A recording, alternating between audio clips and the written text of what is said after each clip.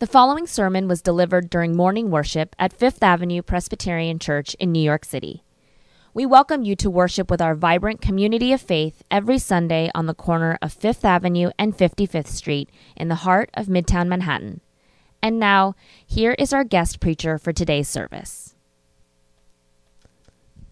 The Reverend Dr. Agnes W. Norfleet is senior pastor of Bryn Mawr Presbyterian Church in Bryn Mawr, Pennsylvania. A graduate of Davidson College and Union Presbyterian Seminary in Richmond, Virginia, Agnes also holds a Doctor of Ministry degree in Bible and Preaching from Columbia Theological Seminary in Decatur, Georgia. Ordained in 1987, having served churches in Atlanta and Columbia, South Carolina, Agnes calls herself a prenatal Presbyterian, and by that she tells us her mother and father both worked in Presbyterian churches. Agnes' family includes her marvelous husband, Larry, who's seated right there. Wave to us, Larry. Hi, Larry. Larry is an architect, and he works with Project Home, a Philadelphia nonprofit working to alleviate homelessness in that city. Together, Agnes and Larry have two accomplished sons, James and Winston. When I was called to Trinity Presbyterian Church in Atlanta, Georgia, almost 20 years ago, Agnes was the first pastor in that fair city to welcome me. In Agnes, I quickly found a reliable friend, a wise pastor, and one of the smartest, funniest, most perceptive voices in the constellation of Presbyterian preachers. I value her perspective so highly and am thrilled that she has returned to this pulpit again. Let's give a warm Fifth Avenue welcome to Dr. Agnes Norfleet.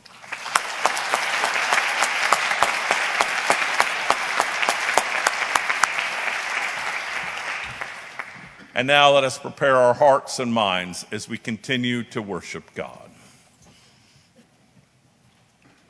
Thank you, Scott, for that warm introduction and the invitation to worship with you this morning. I have long admired this great church and your vital ministry in this dynamic place. I also appreciate how you have become the spiritual home of some of the young adult children of Bryn Mawr Presbyterian Church who live and work here in New York. And a number of your former members are members and leaders of my congregation at Bryn Mawr. I'm also grateful that my own ministry has been nurtured by my friendship with your pastor, Scott, since our days of serving congregations in Atlanta many years ago. Today, it is good to be here among you and to have the privilege of gathering us all around a word from above. So as we prepare our hearts and minds to hear God's word for us this day, join me in prayer. Let us pray. Holy God, you speak and worlds are created. You speak and the church arises as a living body. You speak and we are transformed to be your hands and feet, the heart and voice of the body of Christ in the world. So speak to us now through these ageless words of comfort and encouragement, that we may find courage to be faithful to our calling as disciples of Jesus Christ, in whose name we pray. Amen. Fair warning before I read this text. Psalm 90 is the source of a favorite hymn of many, Our God, Our Help in Ages Past, and it contains some of the most comforting affirmations in the Bible. But between our general familiarity with its opening and closing images, we encounter more language about God's anger and wrath than progressive Presbyterians are accustomed to enjoying. So let me give you a hint for interpreting this language in our hearing. Pondering the reality of human frailty and finitude, the psalmist is wondering if our limitations are the result of God's anger.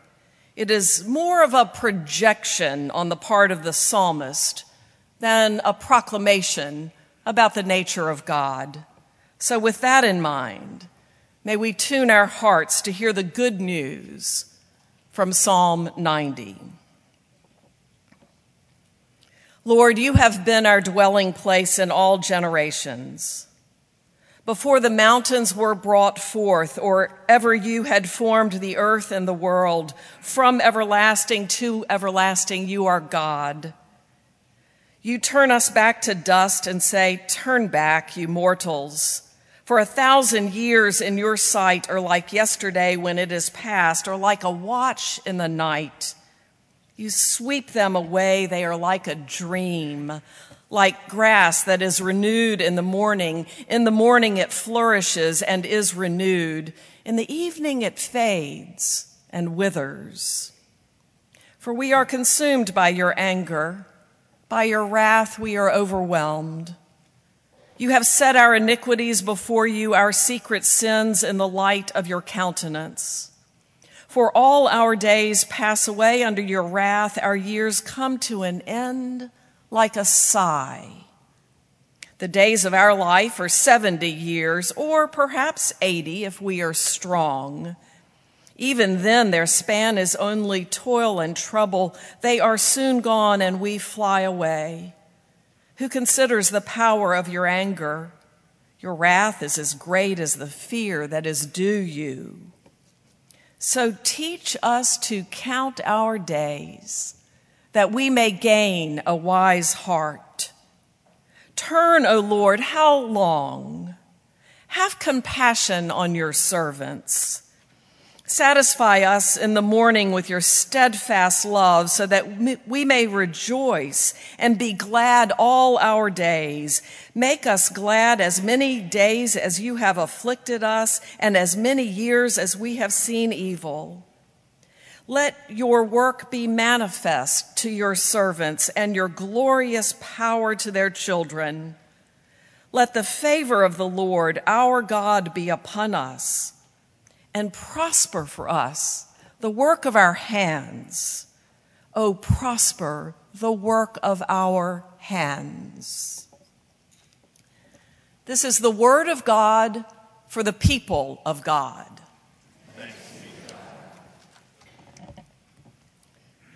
Every once in a while, we come across a fragment of a script from another era, and it is almost haunting how relevant it feels in the present day. The French philosopher Voltaire had a wit and wisdom that transcends his moment as a figure of the 18th century Enlightenment. He posed an intriguing question in the form of a riddle that I believe preoccupies much of our consciousness today.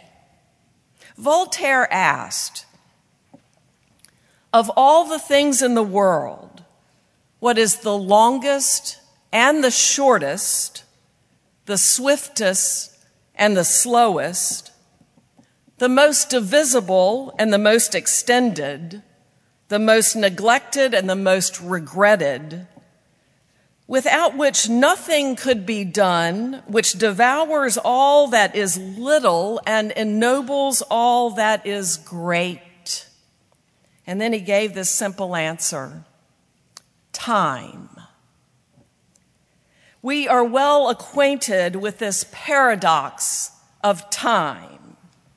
If we are waiting in a long line, if we are anxious for the doctor to call with test results, or yearning for a college acceptance letter to arrive in the mail, then the passage of time lasts way too long. However, if we are rushing to get somewhere, have an unreasonably lengthy to-do list, or find ourselves up against a tight deadline, then time speeds by and comes up short. You good people have your own definition of time passing more quickly than elsewhere in a New York minute. And when we expand our musings regarding the passage of time from the personal to the more general concerns about things like the upcoming presidential election, or sheer panic can erupt over the times we are in. We yearn for time to give us a chance to transform, heal, repair, rebuild, and open upon a brighter tomorrow. Depending on our momentary perspective, time is both the longest and the shortest, the swiftest and the slowest, the most neglected and the most regretted indeed.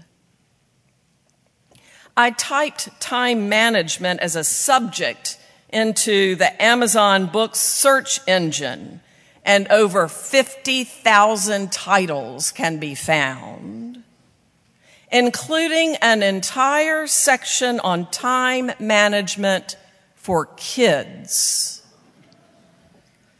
Long gone are the days, it would appear, when children spend hours just playing, hanging out with friends, and taking flight in their imaginations.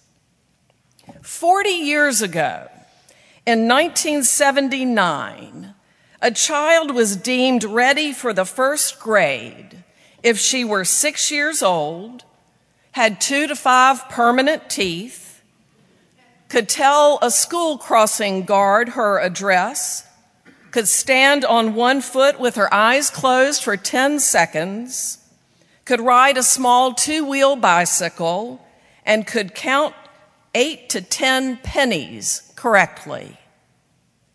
Just 40 years later, a checklist for the first grade in one public school includes the ability to identify and write numbers to 100, count by 2s to 20 and by 5s to 100, interpret and fill in data on a graph, read all kindergarten level sight words, and form complete sentences on paper using phonetic spelling. No wonder there is a market targeting time management books for children. And sadly, during the last Christmas shopping season, we learned that if you want one of those books the very next day, and I am guilty of checking that box, we can put people's lives at risk because of the pressure placed on subcontracted truck drivers to meet our need for speed. What did Voltaire say? Time devours all that is little and can ennoble all that is great. In this season of high anxiety about both the urgent, quick passing of hours and the slow-moving length of days, how can we ennoble the great gift of time itself? The psalmist gives answer as if praying on our behalf in this moment of history by asking God, "So teach us to count our days, that we may gain a wise heart." Psalm 90 puts our worry about the passing of time in a theological context that may be more beneficial than any book on time management. The psalm begins with strong affirmations about God, the creator who transcends time, proclaiming, "Lord, you have been our dwelling place in all generations. From everlasting to everlasting, you are God." It culminates declaring ageless and comforting attributes to describe God who steps out of eternity to enter finite existence of humankind with compassion, steadfast love, glorious power, and favor. In the intervening verses, the psalmist is utterly realistic about the human experience of time passing by. Our years seem fleeting. They are quickly swept away. We can feel guilty and regretful about how we have spent our days when they are soon gone. And we wonder if our limitations are the result of God's displeasure and wrath. These days, frankly, I welcome some of God's displeasure and wrath. I just don't want it directed toward me. You know what I mean? When the human lifespan is set upon the stage of God's everlasting life, we can feel very small and insignificant. Even so, our hastening years still matter a great deal, held as they are within the eternity of God's steadfast love.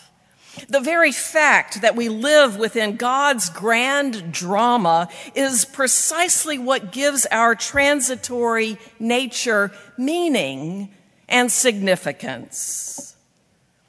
The movement of the psalm itself encourages this confidence from its opening affirmation about the eternal, everlasting nature of God, through the stark acknowledgement of human finitude and limitations, to its culminating prayer for practical wisdom about how to gain a wise heart.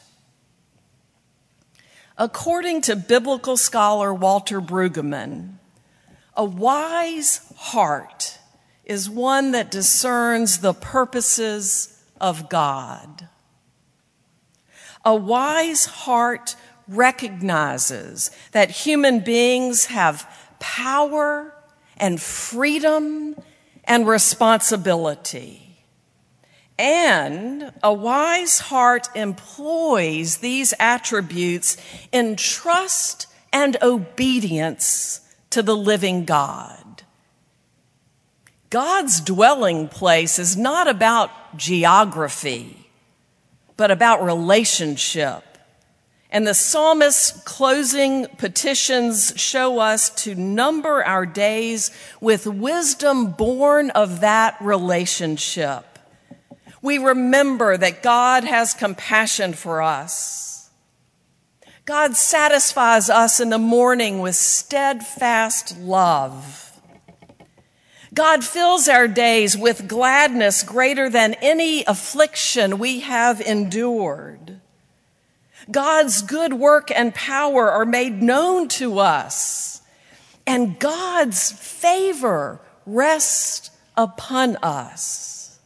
Finally, the great God of creation, who is beyond all time, cares to prosper for us the work of our hands.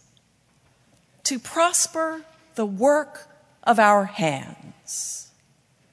God's eternal presence affects and influences the daily work of our hands. How awesome is that? 20 years ago, on the eve of the new millennium, as the clock ticked forward and the year readied to turn from 1999 to 2000, my family buried a time capsule. It was a Christmas gift from friends who were spending the first New Year's Eve with us in a brand new mountain cottage that our family built on property I inherited from my mother. The time capsule was a 2-foot-long PCV pipe with one opened end that could be secured with a tightly fitting top, a metal ring, and screws. Our two sons were 6 and 4 years old. Between Christmas and New Year's, we collected some things to bury under the deck not to be opened for some time to come. One of our friends who gave us the time capsule recently turned 80. So we decided to dig it up this past New Year's as we celebrated her 80 years and the 20th anniversary of our cottage. Each of us remembered some of what we had put in the time capsule, but none of us remembered everything. Our boys dug it up from the ground, and I said, I don't remember that it was covered with all those brightly colored stickers. And our younger son, who was just 4.5 when we buried it, said, that's about all I remember. We delighted in opening the time capsule. It included a Christmas Eve bulletin and a newsletter from our church, my husband Larry's architectural drawings of the Mountain House, a 1996 pin of Atlanta's Centennial Olympics, since we lived in Atlanta at the time, a 33-cent postage stamp, now clearly outdated, the January 1st, 2000 Newsweek magazine with a cover cartoon of Charlie Brown saying, "Good grief," at his retirement after 50 years. Both of our children had put in a picture they had drawn and a Pokemon card. And the 6-year-old had included a little suitcase ID tag with his name and address proudly printed by hand. There were photographs of our friends who gave us the time capsule and pictures of our family in front of the cottage under construction. There was a little note, and it reads, "This time capsule was put together by James, Winston, Agnes, Larry, Libba, and Suzanne on New Year's Eve, 1999. Today, we went on a hike, worked a puzzle, went to the playground, worked a puzzle, had a good time, worked a puzzle, and buried this time capsule on New Year's Day, 2000. Over these 20 years, those little boys have grown to young men who are making their way in this world largely on their own. Libba and Suzanne have retired and left Atlanta to live not far from our cottage in western North Carolina. Larry and I have moved a couple of times. We survived our children's adolescence. We suffered the deaths of our parents. We've both been called to new work, and frankly, we look about 20 years older. When we dug up the time capsule, apart from the stuff that we surfaced and examined through faulty memories and curiosity, the salient reminder that came to light for me was this: time marches on, and we grow older. We accomplish much. We make mistakes. And we endure terrible things.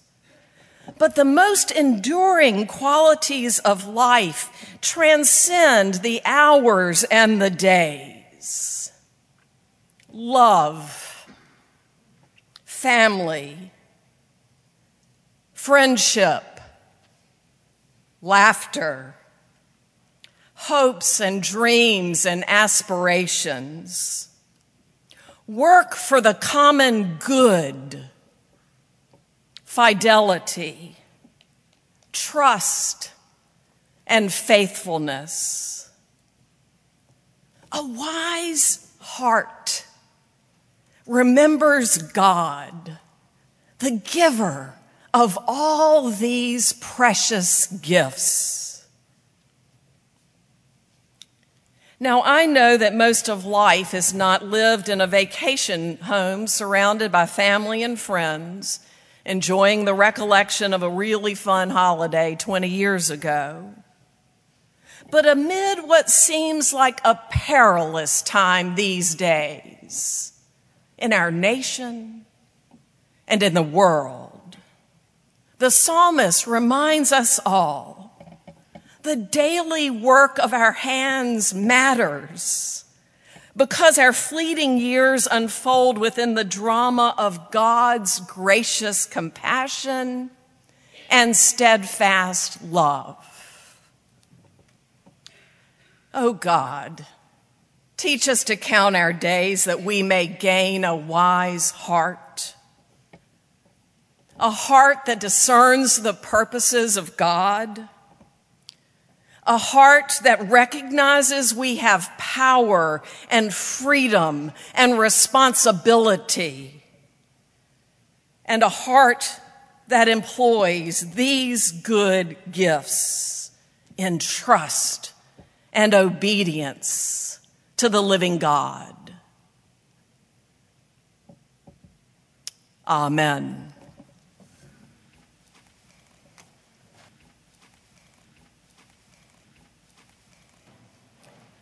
Go now into the world in peace, and may God's steadfast love teach you to count your days and gain a wise heart.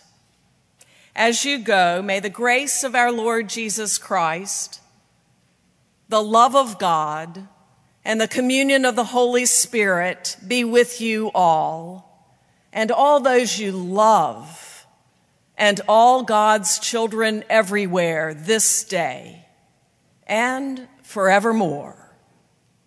Amen.